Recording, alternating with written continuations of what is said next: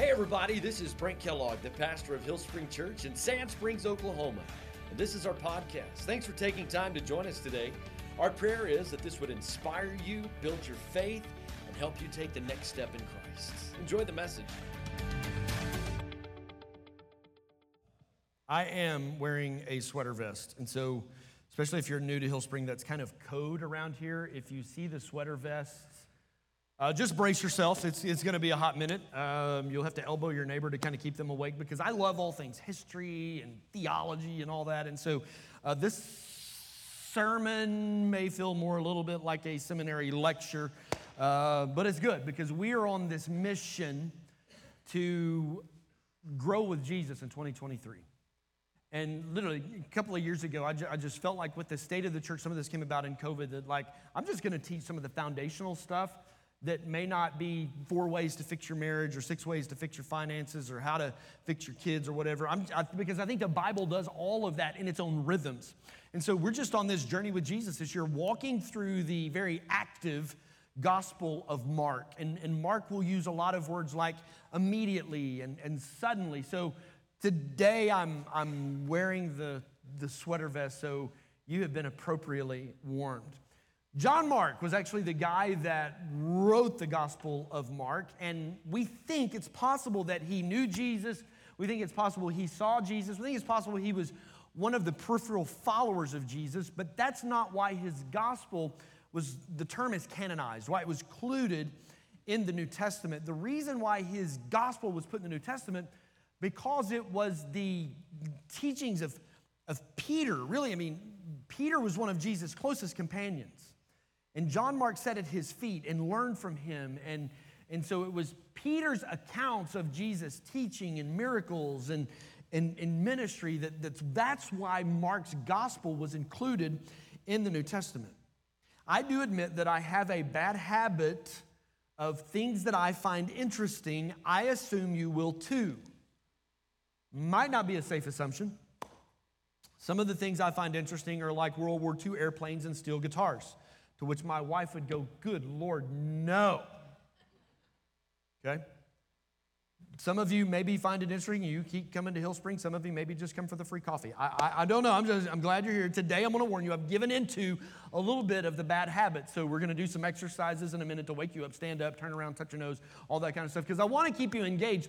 Because I really believe it's important you understand the foundational stuff, the why behind certain things happened. And I'm just going to kind of spoil the ending.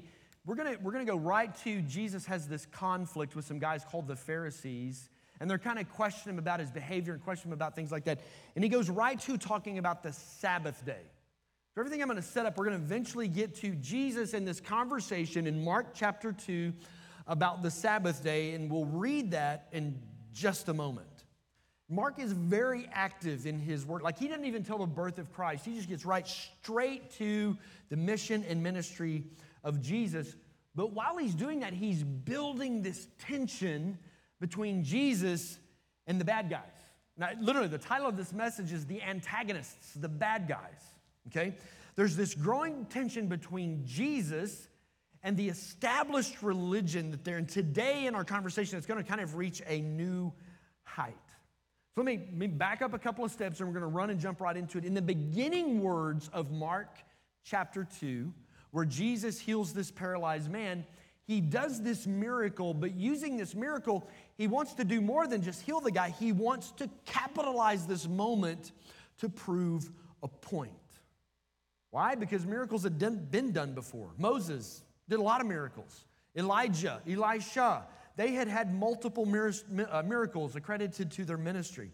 So to do a miracle, now that's pretty cool. Not just everybody can do that. But Jesus was more than just a Moses or Elijah or Elisha. He wasn't in the same category as those guys.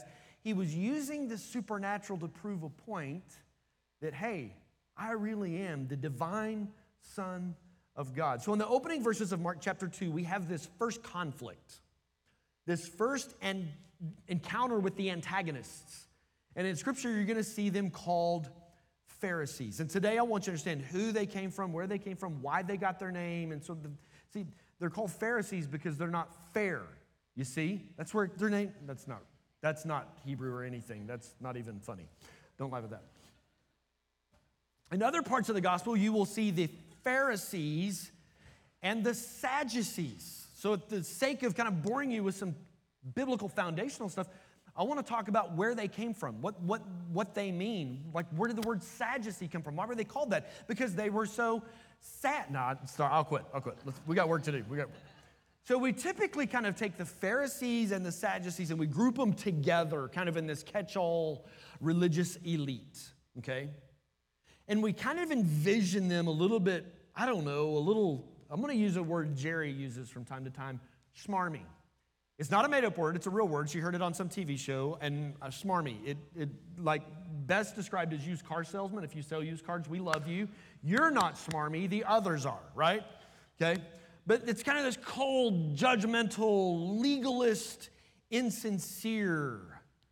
Like the Pharisees and the Sadducees would care more about the law than the people the law was intended to protect.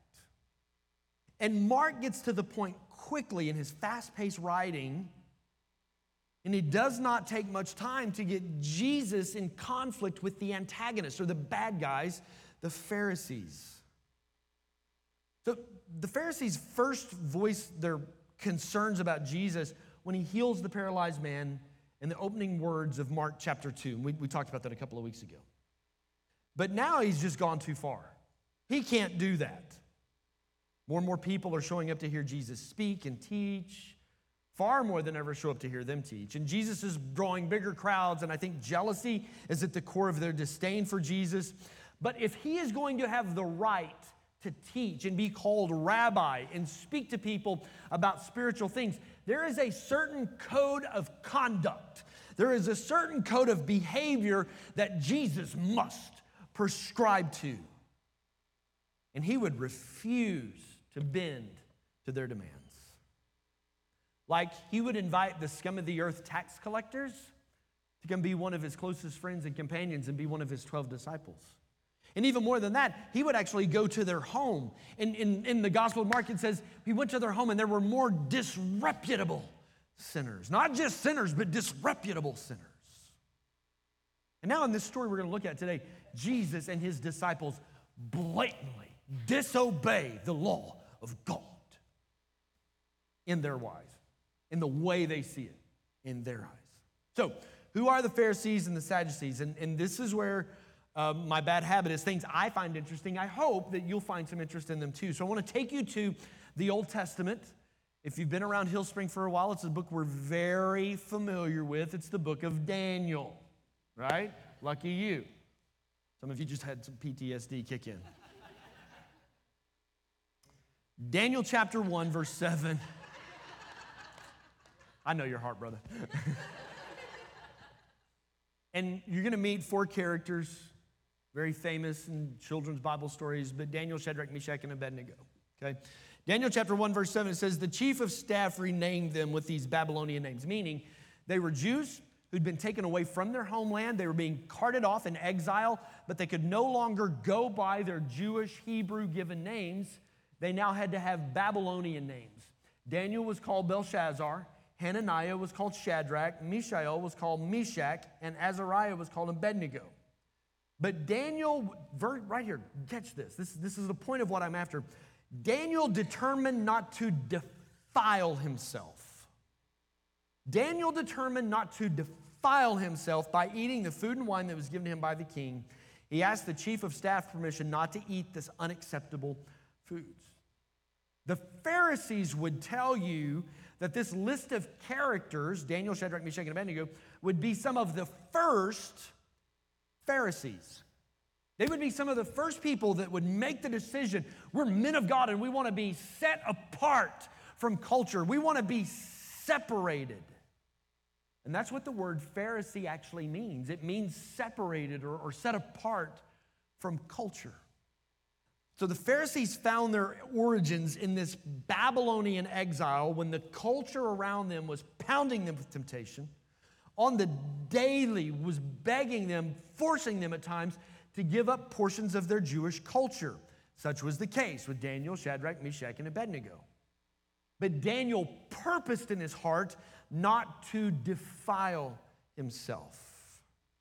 The intention is like, we're in this world. God chose for us to be born in this time. We're in the world, but we don't have to be of the world. I don't have to give in to all the defilement of the world that's around me. I can live in this world. I can be surrounded by the peoples and things of this world, but the world is not going to define me, and I'm not going to let the world defile me. If that makes sense, say amen.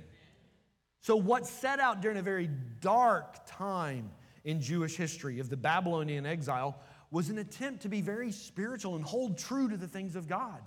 They wanted to hold true to the spiritual customs and the things that the children of Israel held near and dear to their heart about their worship, about the things God had prescribed for them. And so in those moments, the people who were set apart, the Pharisees, were born. If you're still with me, say, yes, sir. Because I'm going to confuse it a little bit. All right, so let's take the next step in history. This also would happen in the book of Daniel, right around Daniel chapter 6 and 7. I'm not going to put anything on the screen. But for those of you that want to know in biblical history where we are, there's a little bitty book in the Old Testament called the book of Ezra. So the Babylonians were then conquered by the Medo-Persians, which would eventually just become the Persians. And one of the things that the Persians did was they allowed the people that the Babylonians forced to relocate, the Persians go, okay, you can move home now.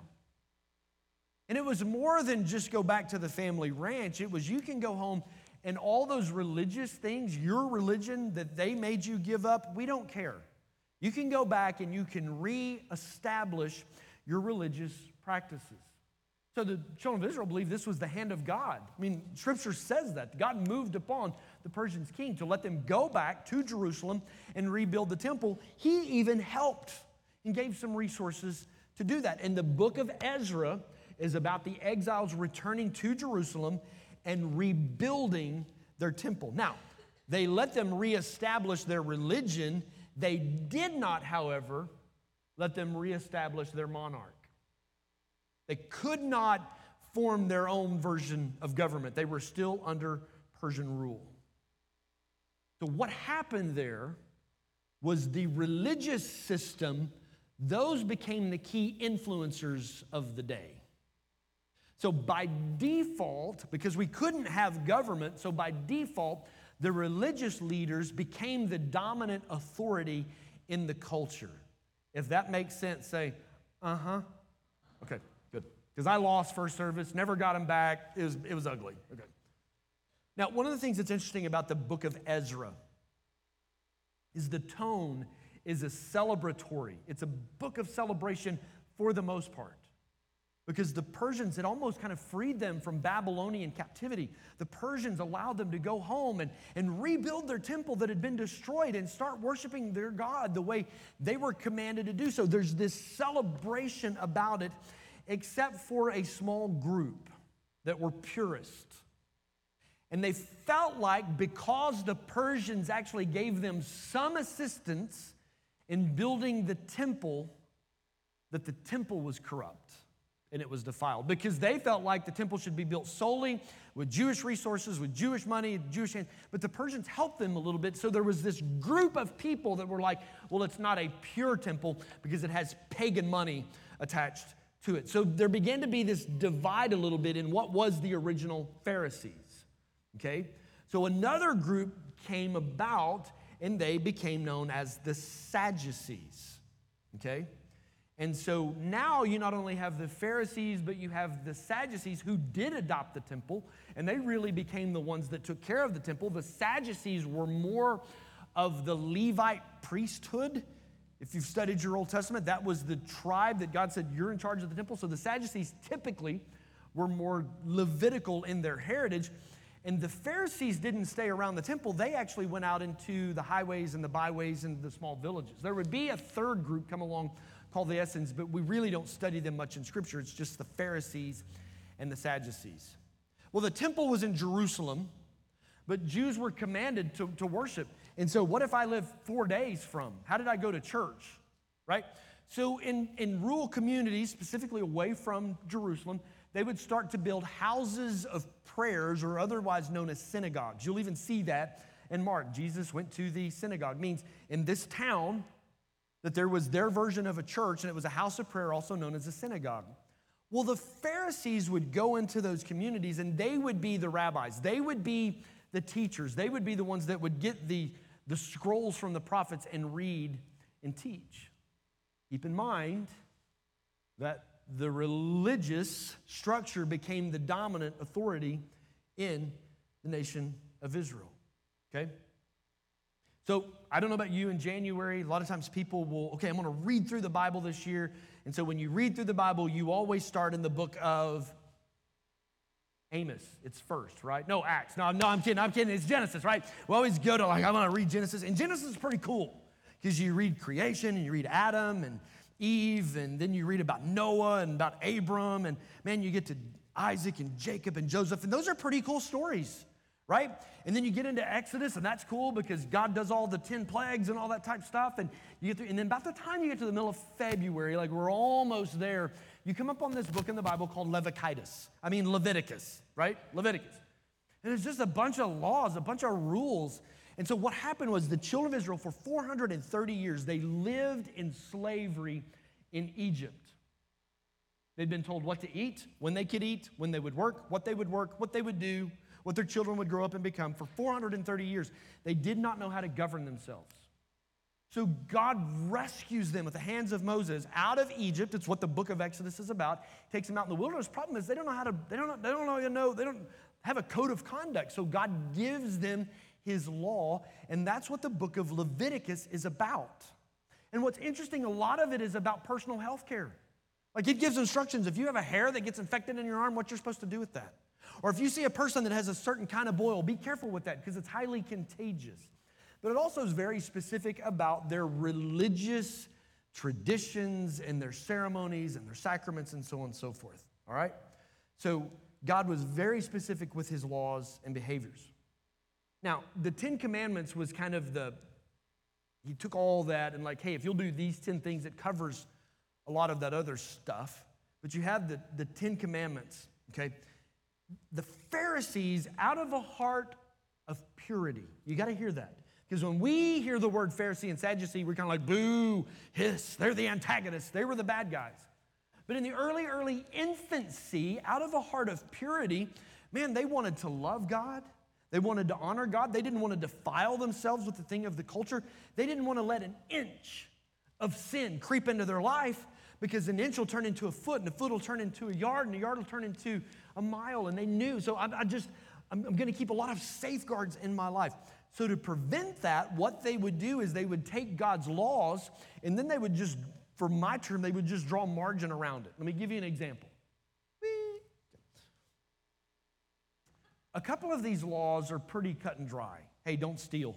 Okay, if it's not yours, don't take it. Don't cheat. Don't lie.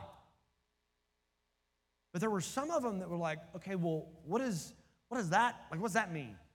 And one of them that we're going to encounter today in Mark chapter 2 is this idea of keeping the Sabbath day. Honor the Sabbath day and keep it holy. And what that kind of leaves room for interpretation. Well, how do I honor, keep rest? What does it mean? So again, out of a heart of purity to honor and please God, they would go, well, what is work? Well, I don't know. We better give it some clarity. Well, let's say that if you walk a mile in a day, you've worked. And if you walk more than a mile in a day, you've worked and you've broken the law, so then you would be a sinner. Well, we don't want to walk a mile. We don't want to accidentally work. So we're going to make our law and say, on a Sabbath day, you can't walk more than, a half a mile. These aren't the numbers, this is what they did. But they just gave themselves a margin around the laws of God because they didn't want to accidentally do too much and break the law, okay? So, Ezra's temple was in Jerusalem. Each town and village had its own version of a church, a synagogue. The Sadducees were kind of at the temple. Matter of fact, when you read Jesus encounters the Sadducees, typically it's around Jerusalem. When he's out in the villages, he's engaging with the Pharisees, like the story in Mark chapter 2, okay? And so the Sadducees and the Pharisees, they had this divide between them. And the Pharisees were kind of the rabbis for the common man, the working man out in the farm. And the Sadducees became more of an elite, more astute. Well, we're here at the temple. We are, And so they just kind of would become this divide between them, okay? God gave the laws to protect, just like a parent would give laws to their children to protect them. Like a parent's been through some stuff. Like they know if I go stand out in the middle of the road, there's gonna be a car come flying down that road. So baby, you're 3 years old. You're not gonna go play in the road. You're gonna stay over here. No. So just like a parent puts laws and rules in place to protect their children, God would do the same thing for his kids. He would put laws there to protect them. Listen, baby, we're not gonna stick sharp metal things into electrical sockets. We're not doing that. Hey, I want to. No. Listen, baby, we're not going to go to school at OU. It's not good for you. Not a single person laughed in that in first service. It all stemmed out of this heart of protection. God did that for the nation of Israel. I'm going to give you these laws, not because I'm trying to trick you or trap you, but they are to protect you. And then man would add to them. And the longer as time went, they became more oppressive and more manipulative. What happened was the people that were on the receiving end of that teaching began to see God as heavy and angry. And God's always mad at me. And man, I can't do anything right because there's all these laws that I couldn't keep anyway. So when Jesus shows up on the scene, he's like, whoa. You guys have completely missed the intent of God's heart about all of these laws. And you're going to see that played out probably no other place more beautiful than in Mark chapter 2, where Jesus is like, you've completely missed the intention of God's laws. Jesus came to change their perception. He's daddy. He's papa. He's Abba. That's the word he would use, is Abba, papa. Okay? But for decades, the legalists had dominated the teaching in the temple. They dominated the teaching in the synagogues. And all it was a bunch of do's and don'ts and do's and don'ts and do's and don'ts. Okay?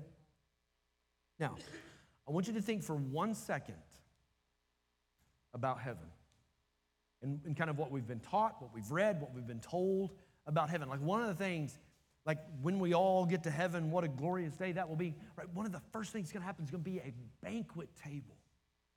God wants to have a feast with all of his kids. We read about no tears in heaven, no sorrow, no pain, no suffering. There's going to be this great feast. Here's what I want you to see, and some of you might get offended. Jesus brought the party of heaven to earth. And the Pharisees were like, whoa, you can't hang out with those kind of people and still be considered a rabbi. There's a code of conduct. No. Jesus, you can't do that. Why are you letting your disciples break the law? And Jesus is like, I ain't here for a long time, but I'm here for a good time. You know what I'm saying? So much so that the Pharisees would call him a drunkard. Let me show you, Luke chapter 7. Put it up on the screen. It said, for John the Baptist didn't spend time eating bread or drinking wine. John fasted a lot. John was very righteous in his lifestyle. He didn't eat bread. He didn't drink wine. And you say, well, he's possessed by a demon. And then the Son of Man, Jesus, on the other hand, he would feast and drink, and you say he's a glutton. They called him a drunkard and a friend of tax collectors and other disreputable sinners. How dare you go to church and have a good time? God has a heart of celebration. Don't miss this. Don't abuse this, because he also has a heart of righteousness. He also has a heart of purity. God also has a heart of holiness, but God is a good God. And Jesus brought the celebration, joy-filled party from heaven down to earth, and the religious elite uppities, they didn't care for it none. And that's what we're going to run into here in Mark chapter 2. If you're still with me, say, yes, sir. Okay. In the Jewish culture, they are a very festive culture. Like when they have there's 7 in the Bible, but then there's, like if you go Google it, there's a lot. Like there's over 20 feasts and so, and they don't just take the day off like we do on Thanksgiving, brother. They go several days. That's just a part of their culture. It's part of their culture, okay? And so there was a thought, a teaching in Jesus' day among rabbis. It's not found in the old prophets. It's not found in the Old Testament, but there was this thought that was taught by some rabbis. All right, you ready? If the observance of any law came in the way of having a good time, specifically during a wedding, you did not have to keep the law. I'm going to read that again. If the observance of any law came in the way of having a good time, specifically during a wedding, you did not have to keep the law. So, Momzilla of the bride on wedding day, murder's in here. You know what I'm saying? You just need to slow your roll. Be careful. Just kidding. Meaning, here's the point. God had a heart of celebration and feasting and celebrating what he's doing. That trumped everything. Marriage feasts were an extraordinary time. They were extraordinary festivals. That's why in Mark chapter 2, and I want to start real quickly in verse 19. Jesus, how come you and your disciples don't fast like we do? We're teachers and we're rabbis, and there's a code of conduct that you need to prescribe to. Jesus, how come you're not holy and fast like us? And this is what Jesus says. He's going right at that teaching that they themselves were probably teaching in the synagogues. And he says this, do wedding guests fast while they're celebrating with the groom? Of course not. What was the rule? An observance of any law came in the way of having a good time during a wedding. You didn't have to keep the law. Do wedding fast during celebration? Like, I know that like this day might be your normal fast day, but if it happened to fall in the middle of a wedding feast, do you fast? Oh, no, you don't. I'm sorry, you're just mad at me because I'm not living up to your code of conduct. They can't fast while the groom is with them. Verse 20, but someday the groom will be taken away from them and they will fast. Jesus saying, that's funny that you make a big deal out of fasting days. But if a wedding fast falls on one of those days, you're not so committed, are you? You probably could have heard a pin drop. And by the way, Jesus is like, I'm the groom, the church is the bride. Can't we just spend some time celebrating what God's going to do? Can I get an amen? If a law gets in the way of having a good time, it was okay to have a good time. All right, one more little rabbit trail. Look at your neighbor, check on them, like check their pulse. Because this one's going to hurt a little bit. Got a couple making out on the back row. That's not cool. It's not what I meant. Who is it?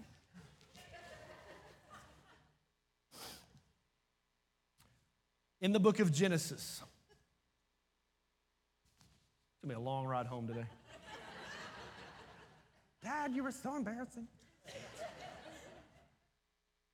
In the book of Genesis, God makes a covenant with an old man by the name of Abram, who would eventually become known as Abraham. And Abraham did not have any offspring of his own. And God said, I'm going to make you and Sarah the father of many nations. Your descendants are going to be as numerous as the skies. And when he makes him that promise, he does something. There is a covenant ceremony that takes place. There's actually animals that are sacrificed. They're cut in half, and this is a very common covenant experience for that day. And they would split the animals in half and two, and then the two parties of the covenant will walk through. Okay? In Genesis chapter 15, this is what's going to happen. Abraham and God are going to have their covenant ceremony, and I want you to see something very specific that happens. Verse 12. As the sun was going down, Abram fell into a deep sleep, and then a terrifying darkness came down all over him. Abraham goes into this deep sleep, and then if you keep reading, verse 13, 14, 15, God starts talking. He tells Abraham while he's in this sleep, this is what's going to happen to your children. They're going to live in oppressive slavery, but I'm going to deal with the people who would be masters over them.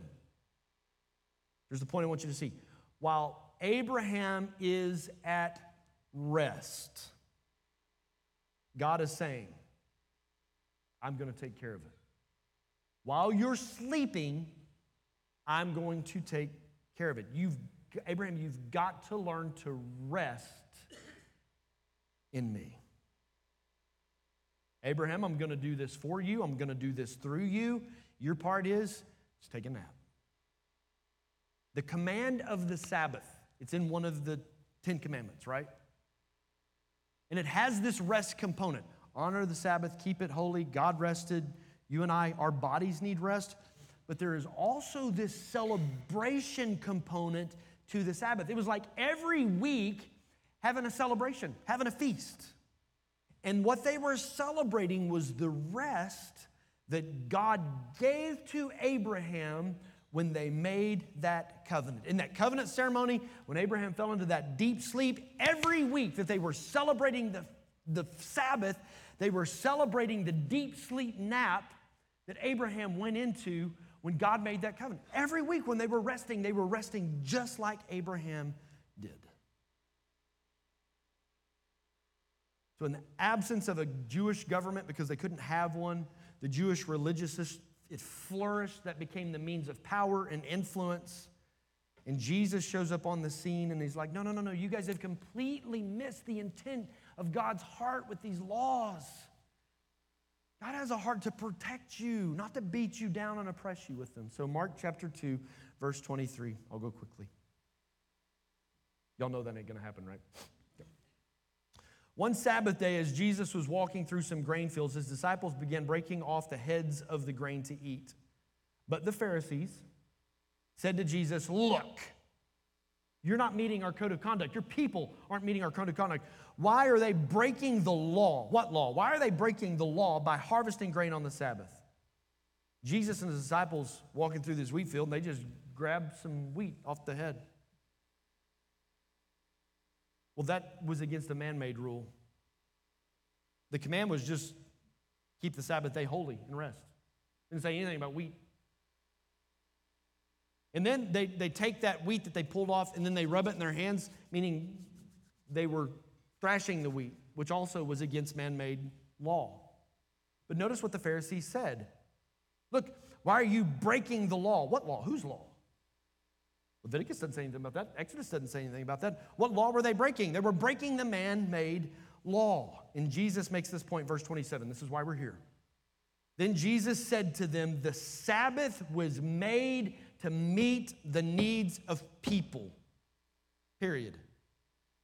The Sabbath day was given so that you could rest. The Sabbath was made to meet the needs of people and not people made to meet the requirements of the Sabbath. So, the Son of Man is Lord. Hey, buddy, even over the Sabbath. I'm bringing the party from heaven down here. You know why? Because I can. I'm Jesus. The purpose of the law was to benefit the people so that they could rest, so they could stop and celebrate the covenant that God made with Abraham. The purpose of the Sabbath was not so God like, just waiting on one of y'all to walk too far. Oh, that one picked wheat. Get him. Zap him. That was not the purpose of the Sabbath. The purpose of the Sabbath was so that we could rest. People were not created to be manipulated by the Sabbath. The Sabbath was created so people could rest. If that makes sense, say yes. I've done my job today. All right, love y'all. See you next. No, I'm just kidding. Hold on. Somebody's like, no, he's got blanks. We got to fill in the blanks.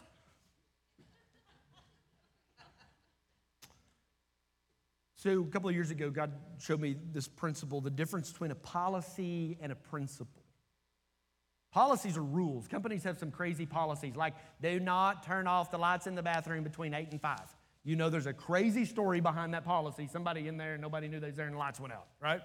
So a policy is something I have to do. A principle is something I should do. Like a principle is like, hey, you don't have to, but if you'll do this, it goes really well for you. Giving is not a policy. You can give your life to Jesus and never give a dime to the kingdom. I'm fully convinced you'll go to heaven. Now, you're going to be a greedy old goat when you get there, but that's a whole nother thing. But there is a principle that if I will tap into, God says if I'm a generous person and I tithe, then it will go well for me. Not every day is going to be great. Sometimes tires go flat and refrigerators go out. But it is a biblical principle that if I will tap into it, my life will benefit from that. Sabbath is a principle, not a policy. Someone please call Chick-fil-A and tell them that. Just kidding. Number one, I need Sabbath rest. We need Sabbath rest. It's a day for worship. It's a day for rest. It's a day where families used to gather around the table, spend hours in bonding relationship. So my great-grandfather had 3 sons. Guy Jr., we called him Junior. My grandfather, George William, called him Bill. And then my Uncle Jim, who's still alive. He's the last of the three. And those three boys grew up. They got married. They had kids and families. And the deal was you went to church on Sunday, and then all three families would converge at my great-grandparents' house at Daisy for Sunday lunch. And there were 7 Kellogg boys about 8 years apart. I mean, it was a lot. All cousins, nibblings. That's a new word for you, okay? And then there were 3 girls. Bless their hearts. They turned out okay, but it was lots of counseling, all right? So those 7 boys actually grew up more like brothers because they went to school together every day. They worked together in the hayfields. Every Sunday was spent at Grandpa Guy and Granny Grace's. And it wasn't just go eat lunch and then go home. My dad would say they would literally be there for hours while Grandpa Guy and his 3 sons and their wives sat around the table and they just were together as a family. That's a lost art, America. God gave that law, the law of the Sabbath. And every other law of the 10 Commandments was with a purpose to protect you and I. Listen to me, young people. We're going to set the world on fire and change the world. There's this temptation to break this principle and just work and go and work and go and go. And listen, you can go and go and go, and you can ignore the principle of the Sabbath. But what will happen is you're going to wake up one day and your health will be in despair. Your marriage will be in disarray. Your kids will feel like you've been an absent parent, and your life needs a rhythm of rest. The Sabbath was created for you. So my best advice is follow the wisdom of God. Make it a discipline out of taking a Sabbath and resting. You can ignore this principle. You can ignore the Sabbath and still go to heaven. You'll probably get there before the rest of us, but you can still go to heaven, all right? So I need Sabbath rest. And the number 2, we all need. I need Sabbath worship. So the day was more than taking a good nap. We all need Sabbath worship. I've read that covenant story about the animals being split and Abraham and God walking through. I've read that. I've seen the words deep sleep. I never connected the dots about Abraham resting while God was fulfilling the covenant. Never connected those dots. Part of why the Sabbath is so important, yes, our body needs rest. Yes, we need to slow down. But more importantly, the children of Israel every week stopped, paused, took time to say, God, thank you for choosing Abraham. You could have chose anybody else, but you chose Abraham. God, thank you for choosing us. The Sabbath was intended to keep them grateful. It was a day to stop and rest and stop and say thank you. Worship is just an act of gratitude. It's not about touchy-feely when we're singing, Lord bless you, and like, ooh, it's not just about your emotions. It's literally going, God, thank you. Thank you for radically saving my Grandpa Guy. And he changed the trajectory that family was headed because my great-great-grandfather was an alcoholic and couldn't get home with a paycheck. But God saved my great-grandfather, and now there's generations of legacy.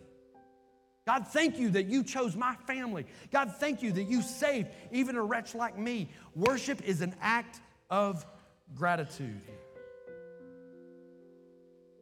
If we don't stop, slow down, make worship first a priority, the next thing you know, we kind of get out of the habit. Maybe we get lazy. Maybe get too busy or whatever. And the next thing you know, we start to see God in an unhealthy way. The enemy will make sure you have those unhealthy thoughts that God's mad at you, God's angry, God's up there just waiting for you to break rules. We need to intentionally slow down to say, God, I just want to be with you. I want to worship first and then trust you with the rest of the week. It's the discipline of every week of stopping and saying, God, thank you. Because if you don't stop and say, God, thank you, if you don't count your many blessings, name them one by one, you don't remember all that God has done for you, then when you find yourself in a trial, I'm telling you, the enemy is going to try to make you think God has abandoned you. But you need to weekly stop and find something new to thank God for. Just make it, it's so much about rest as it is stop and saying, God, thank you for what you've done for me. Thank you for the covenant. Thank you for choosing me. Thanks for loving me. Thanks for saving me. I start my week with spiritual rest, and it sets the tone for the rest of the week. I promise you, if you will take that Sabbath rest, you will get more done in the other 6 days than if you try to work on that day. It's a principle that God's put in place. The Sabbath really is, it's a tithe of our time, giving God the first portion and trusting Him with the rest. It's not a rule. God's, it's a principle that if you and I will learn to rest and worship and celebrate what God has done in our life. Amen, everybody? Listen, if you're here today and you know you're not in right relationship with Jesus, I don't want to miss this moment. I want to give you the gospel plain, short, and simple that all of us have fallen short of the glory of God, meaning we've all sinned, we've all made mistakes. And while you were stuck and dead in that sin, God sent his one and only beloved Son, Jesus, to die a brutal execution on a cross. The Bible says, without the shedding of blood, there can be no forgiveness of sin. Jesus shed his blood so that you and I could be forgiven of sin. Romans says, if you'll confess with your mouth that Jesus is Lord, believe in your heart, God raised him from the dead, you will, not maybe, not might, not can, you will be saved. Have you ever done that? Have you ever confessed and believed? I wouldn't embarrass you. I'm not going to ask you to walk the aisle. I'm not going to ask you to talk to anybody. I just want to lead you in a simple prayer where we're going to confess and believe that Jesus is your Lord and Savior. There's no magic formula. I just want to guide you in this prayer. All across this room, nobody's moving around, every head bowed and every eye closed. If that's you today, just pray this with me. If you know you're not in right relationship with God, just say this prayer. Dear Heavenly Father, I come to you today because I need you. I've made a lot of mistakes, and I don't want that life anymore. Would you come into my life? Would you begin to change me? Make me a new person? Today, Jesus, I completely surrender my whole life to you. Every head still bowed, every eye still closed. I promise I'm not going to embarrass you. I just want to pray real quick for you. You're here today and you prayed that prayer with me word for word. Just slip up your hand. Anybody here? Slip it up real high. I want to see it. Let me pray for you. Hold it up. Spirit of the living God, fall fresh upon us today. Lord, may we be people of Sabbath, not because we need a nap, but because we need to celebrate what you've done in our lives through the person of Jesus. Lord, we want to be a church where we see hundreds of people this year, through our partnerships, through our ministries, come to know Christ. God, we love you. We're excited about what you're doing. In the beautiful, matchless name of Jesus, we pray. And everybody says, I hope you enjoyed the podcast today. If you did, there's a couple of things I want to invite you to do. First, hit the subscribe button. That way, you won't miss a single episode. Secondly, if this message has impacted you and you would like to help us reach others, visit our website at hillspring.tv and hit the Give Now button so that we can take this message around the globe. Thanks for joining us. We'll see you next time.